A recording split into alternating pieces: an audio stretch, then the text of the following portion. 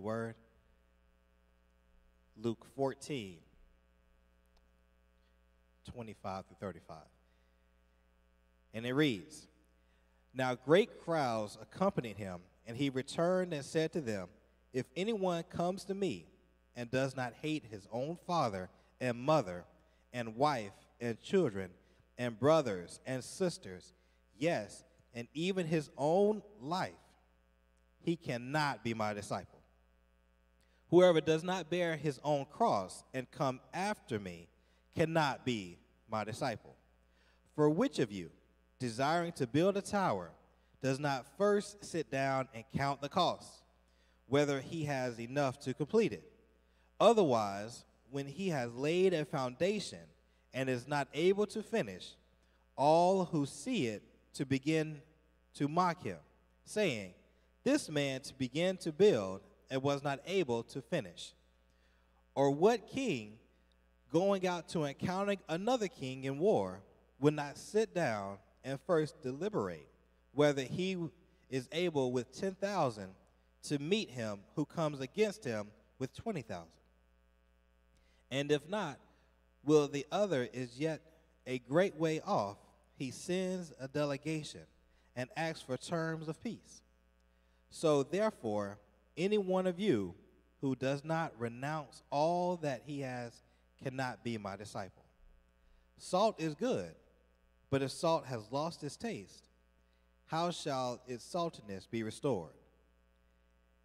It is of no use, either for the soil or for the manure pile. It is thrown away. He who has an ear, let him hear. You may have your seat as Pastor Todd comes.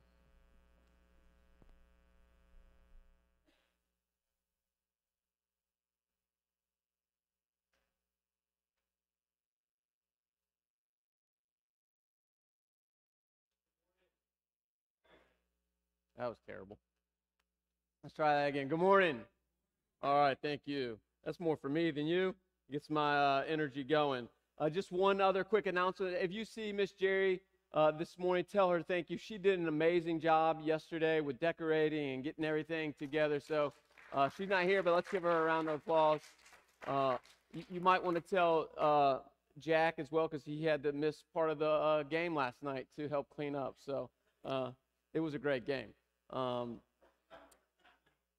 If you're a UT fan, which I'm not, so this might be my last Sunday after saying that. I'm just kidding. There is only one UT, right? University of Texas. That's the only UT there is. There's only one orange. It's called burnt orange. Let's get into God's word. This is going south fast. Now, if you see Jerry, tell her thank you. She did a great job. And, just reflecting with Pastor Joshua and Miss Jerry, I'm grateful for God's provision on us to give us two people that love children and love young adults. They are not the future of our church. They are our church. They are very much a part of us. Paul says, let's not look down on them because of their youthfulness, but in every way encourage them to carry what God has entrusted in us into them to continue God's legacy here at this church. Let me pray for us, and then we'll jump into Luke chapter 14. Pray with me this morning. God, we come and we open our hearts through the work of the Holy Spirit, that He would give to us exactly what each of us needs. I pray that we'd leave here encouraged this morning.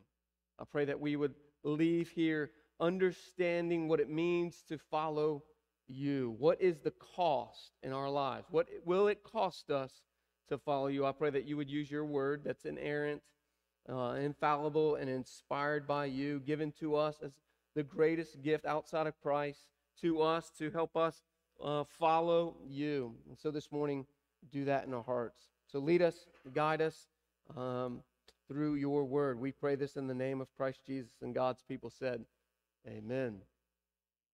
This morning, we are going to look at the cost of discipleship. I want to start with a story, though, and this is what we have to ask ourselves. And I want you to be honest. Anyone in the room ever cut corners? Okay, half of you are telling the truth, and the other half is not. Here's how I know we cut corners. I used to cut corners. I don't know if they do this anymore. But as I've gotten older and Tennyson's come to me with math, there's like a new way of doing math, or it's an old way. But the way that I did math was this way. Anyone else do this? All the answers were in the back of the book. And so all you had to do was like write down the problem, go to the back of the book, and write down the answer. But there's this thing in the middle called an equation. And so you have to know the equation to get from the problem to the solution. But all I did was jump to the back of the book and find the answers. Then what happened on test day? I had cut a corner to get an A on my homework, but I had no idea how to do it. And now it's paying off poorly for me with Tennyson. Because Tennyson comes to me and she's asking me simple math equations that I ought to know, but when I was her age, I didn't do the work to get to the answer to help her. And that's a silly example. But I wonder for us, and Jesus is going to talk about this morning, how many of us cut corners in our relationship with Him? How many of us think, all I have to do is this, and this will equal this? But as we looked at last week, and we're going to look at again this week and next week, there are no cutting corners in the Christian life. Jesus said last week in the text, narrow is the door, and it's hard to find that door. And yet so many of us have been fooled to think it's a wide open door that anyone and everyone can go through. But Jesus tells us clearly that it's not the case. And now again, He's going to tell us, hey, you ought to count the cost of what it means to really follow Him. My fear for us is so many of us have cut corners in our relationship with Jesus. And we think all that our relationship with Jesus has to be is this: one simple prayer.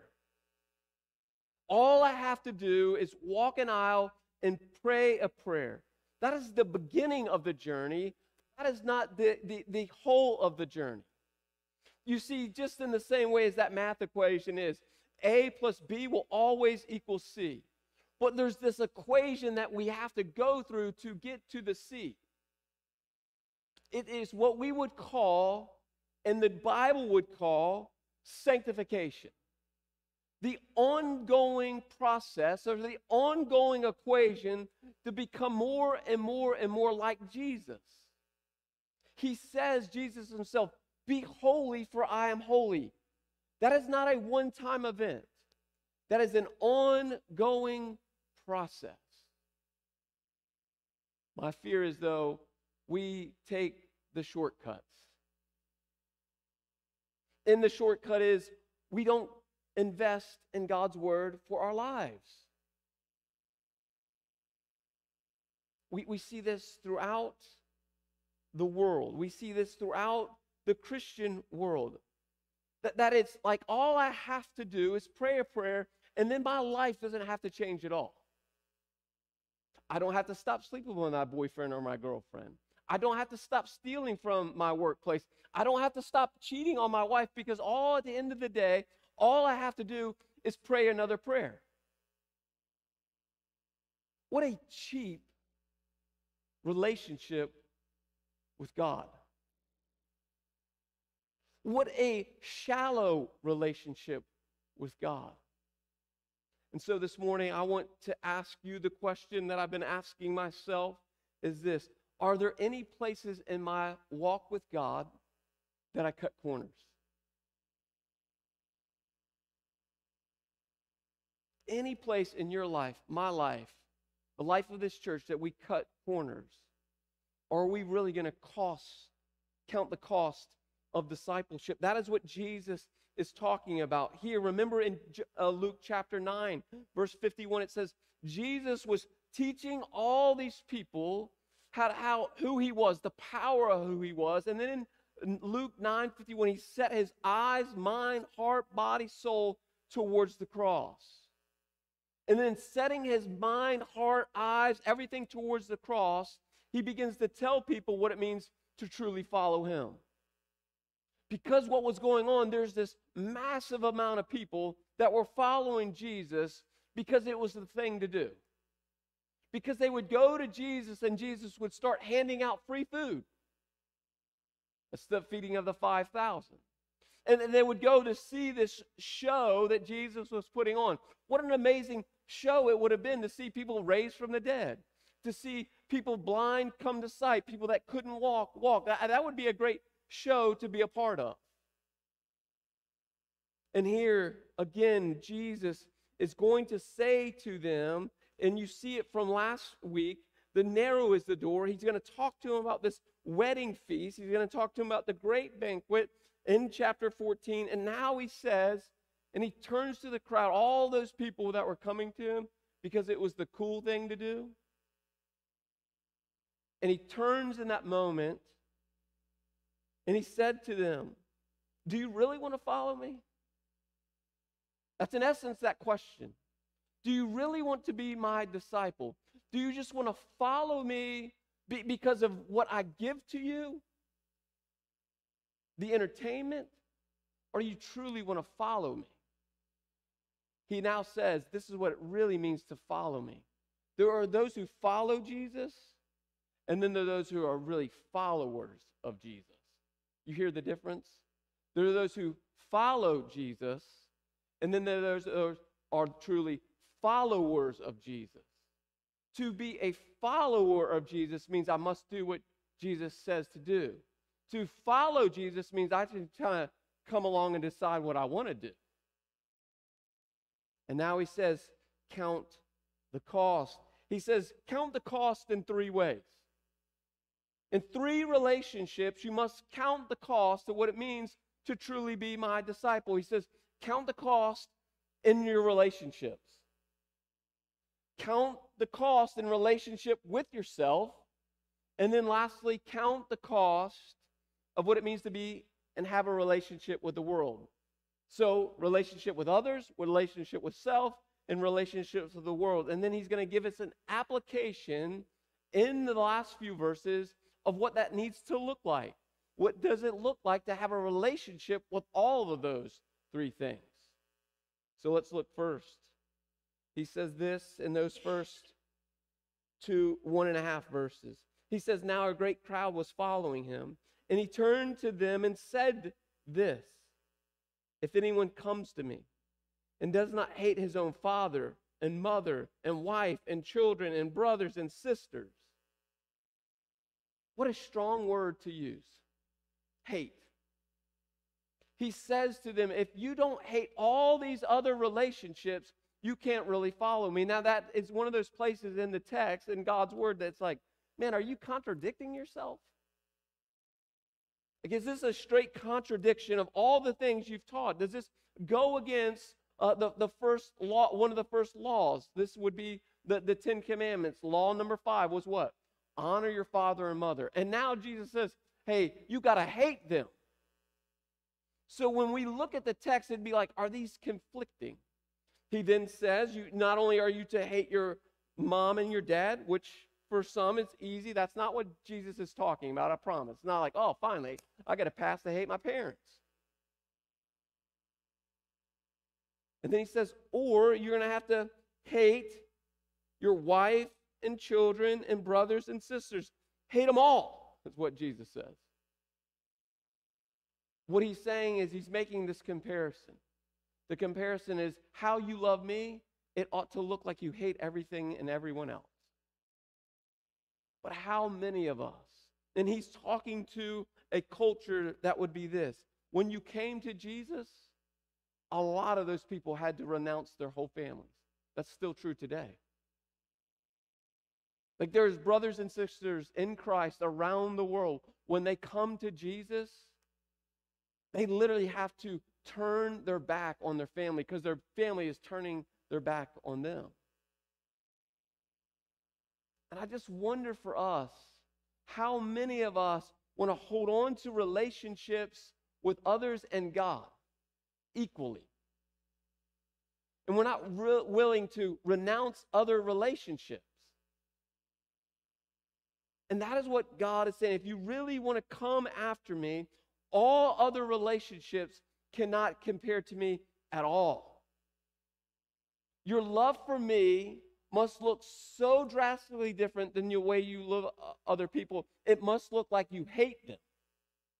So he's using this compare and contrast. He's not literally saying hate them. He's saying, does your love for me look so much so that you hate other people?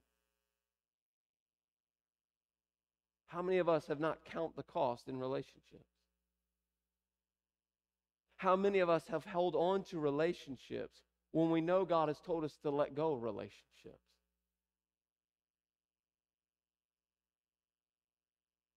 How many of us have unhealthy relationships that really hinder our walk with Christ?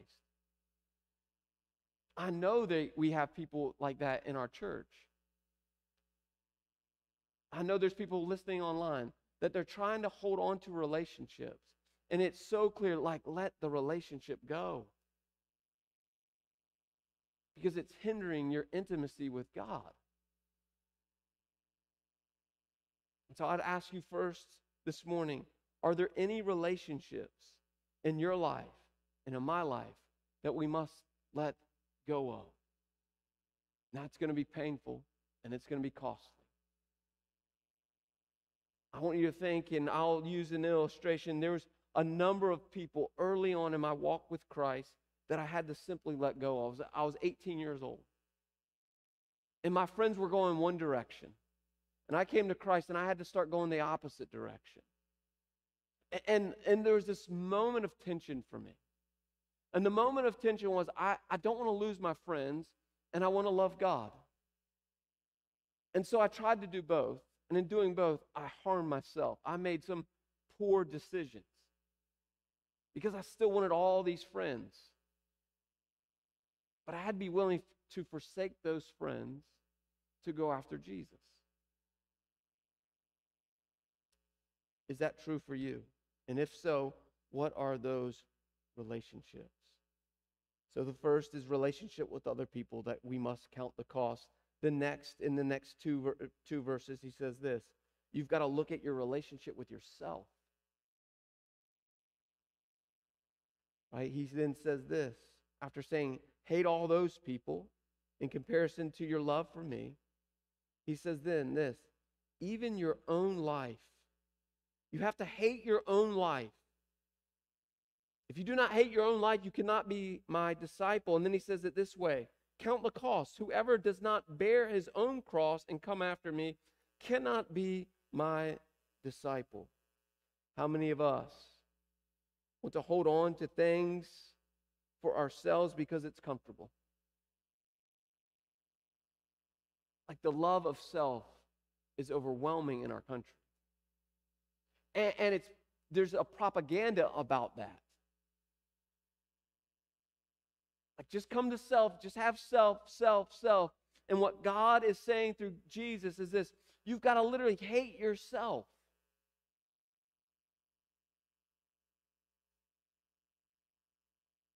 Here's how Jesus himself says it. In Matthew chapter 16, verse 25. Whoever would what? Save his life will lose it.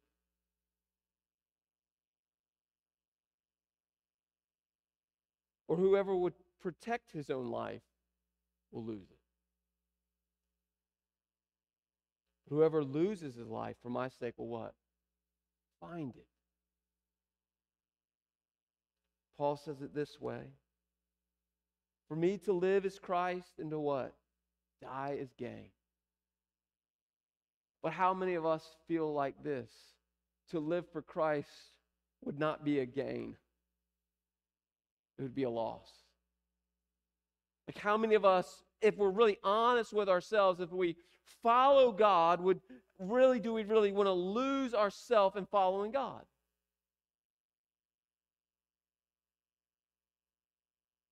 If we're honest with ourselves, there's places in our life like no, I want to still remain selfish. Like, I'm going to get mine at all costs. Am I the only one in the room? In the world of addiction, we say it this way: I want what I want when I want it, and I'm going to get it how I want it. There's no loss of self in that. I'm going after me, and it's all about me. Do we not live in a world like that? We're not really willing to die to self and our own selfish desires.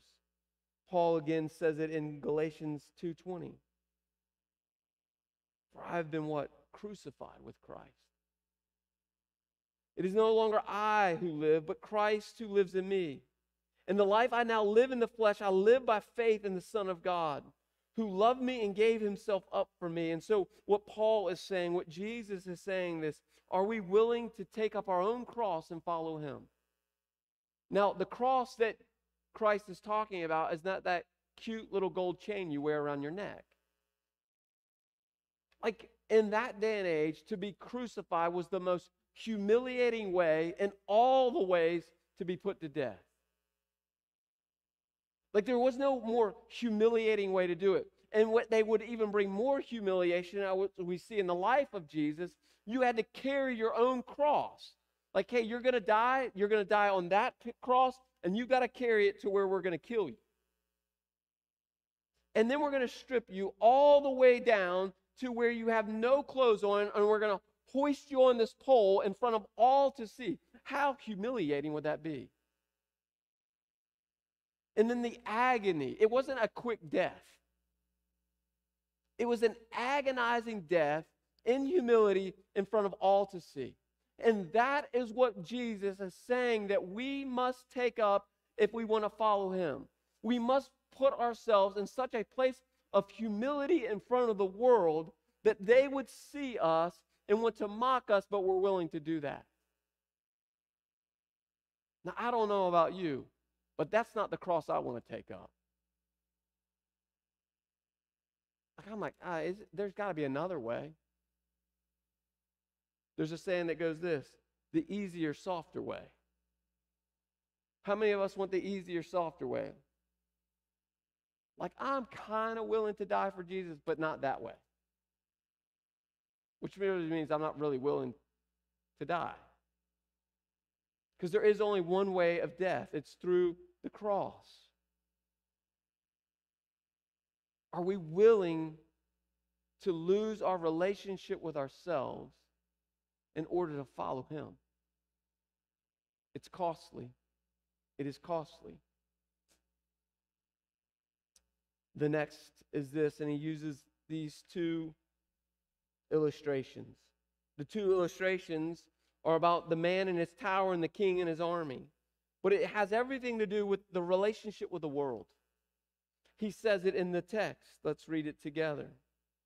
He says in verse 28, "For which of you desires to build a tower does not first sit down and count the cost, whether he has enough to complete it? Otherwise, when he's laid the foundation and is not able to finish it, all who see it mock him, saying, 'This man began to build, and it is not finished.'" The first place is the man in his tower. What many scholars believe is this, is that he had this tower. It was a watchtower to oversee his land, that any invaders would come in. He'd have someone positioned up there to watch over his land to make sure there were no raiders. If the raiders come, they could see it and send out people to protect their land. And so what this man did was he didn't sit down and count the cost and what it would cost him with his worldly possessions to build this tower to protect his land. The next is this. One is involuntary, one is voluntary. This is the involuntary one. What about the king and his army? He says this. Jesus says it in a parable. He says, "Or what about a king going out to encounter another king in war? Will he not sit down first and deliberate whether he is able with 10,000 to meet him who is coming against him with 20,000?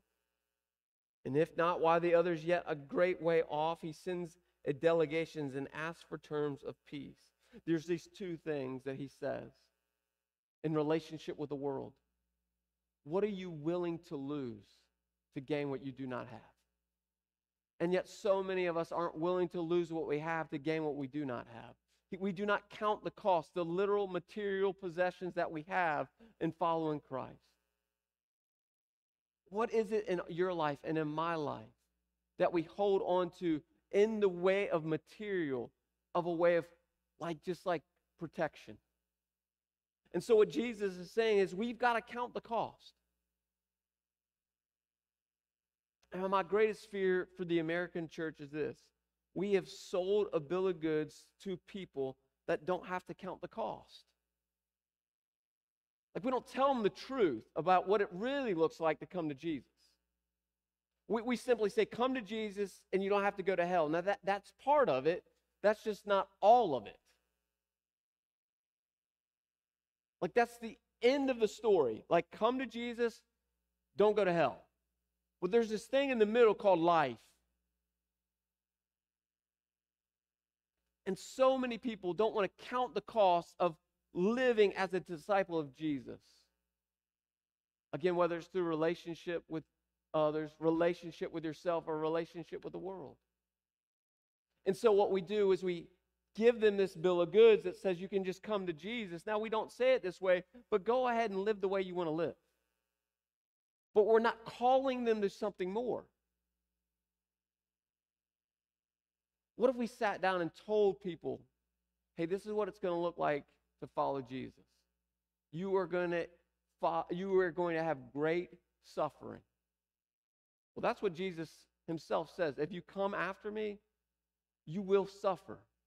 Why would I suffer and not have you suffer? Not anyone ever sat down someone trying to walk them to Christ and be like, hey, by the way, when you come to know Jesus, life's going to get worse. Now, it's going to get better, but it's going to get worse. I mean, right? Like, the deeper intimacy I have with God, then I've got to believe what Paul and Jesus say. There is this enemy that's going to come against me. And so the more holy I get, the more, I better use my words wisely, upset Satan gets. Because before coming to know Christ, I was no threat to the enemy. But I come to know Jesus, now I become a threat to Satan's kingdom, and Satan is going to do whatever he can to cause me not to walk with God. Because I'm advancing one kingdom over the other kingdom. As long as I'm advancing Satan's kingdom, he's like, man, good to go. But the moment I make a decision to follow Christ in all of his ways, then the attack, the onslaught from Satan is going to come against us.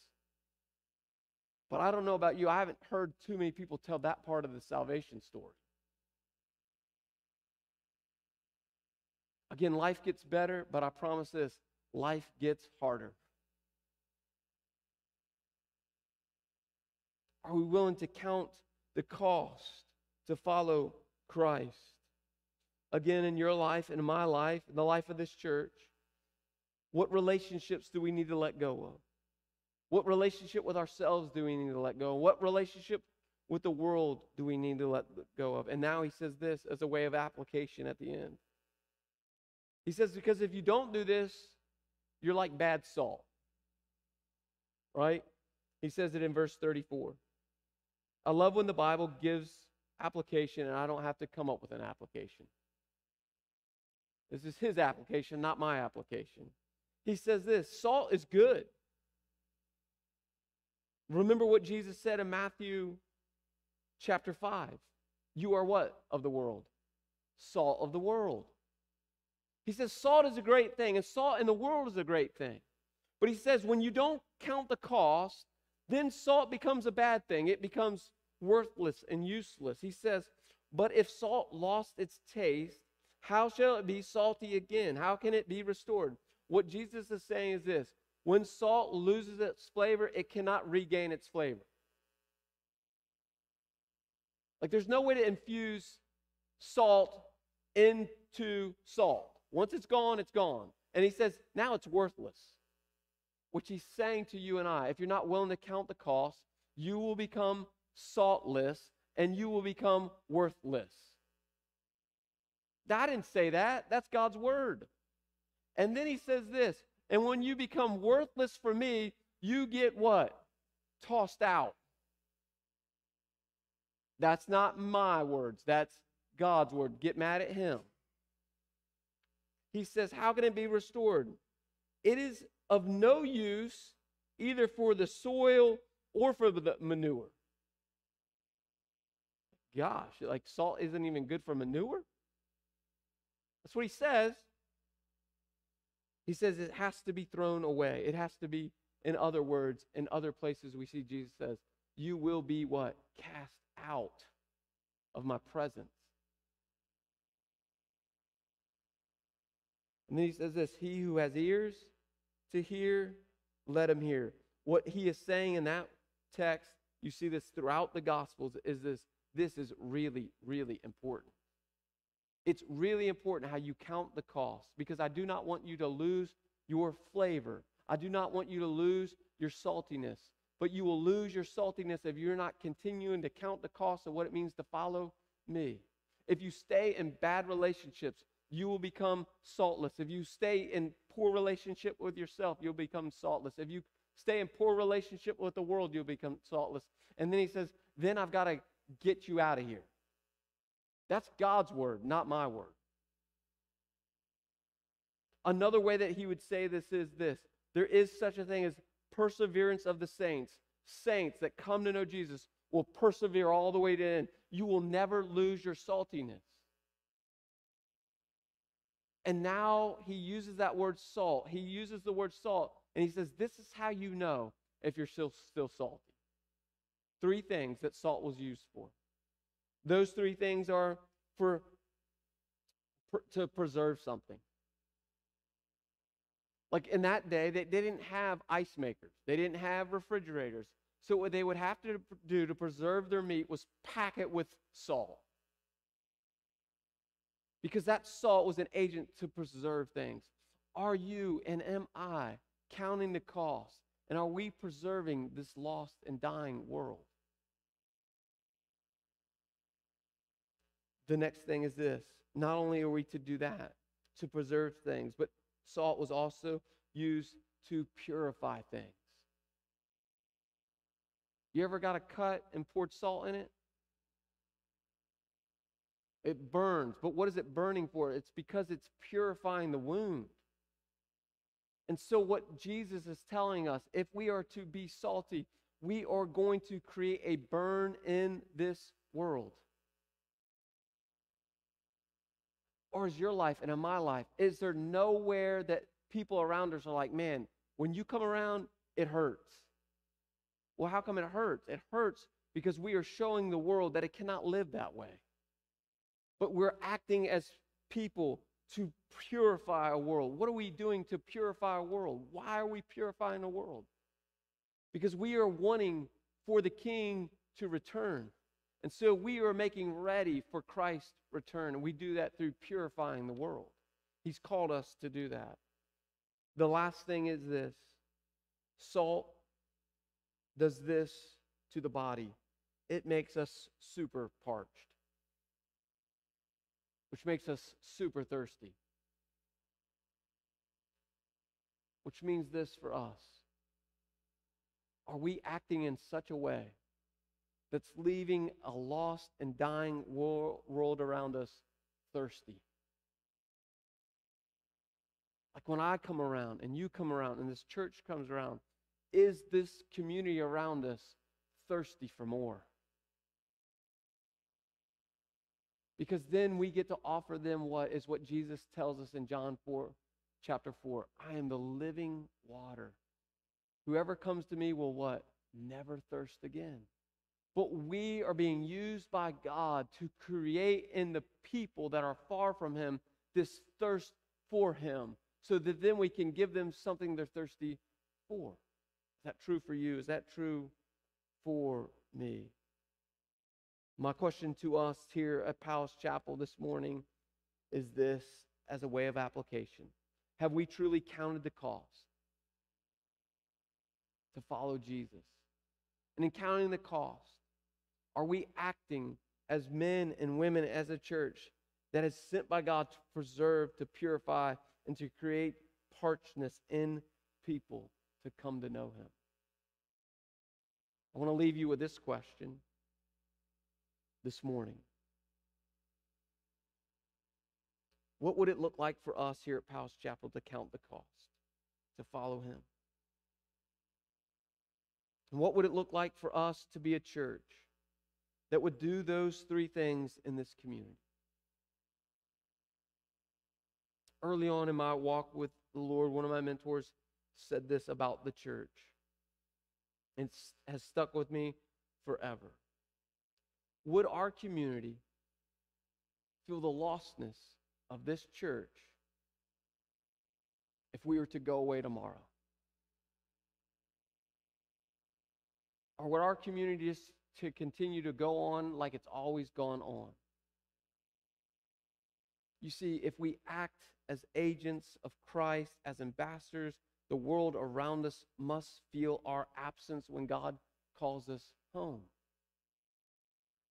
Would our community feel the impact of this church if it were to be removed by God tomorrow? Would the community around us feel it? If it doesn't feel it, then I'd say we haven't counted the cost of following Jesus.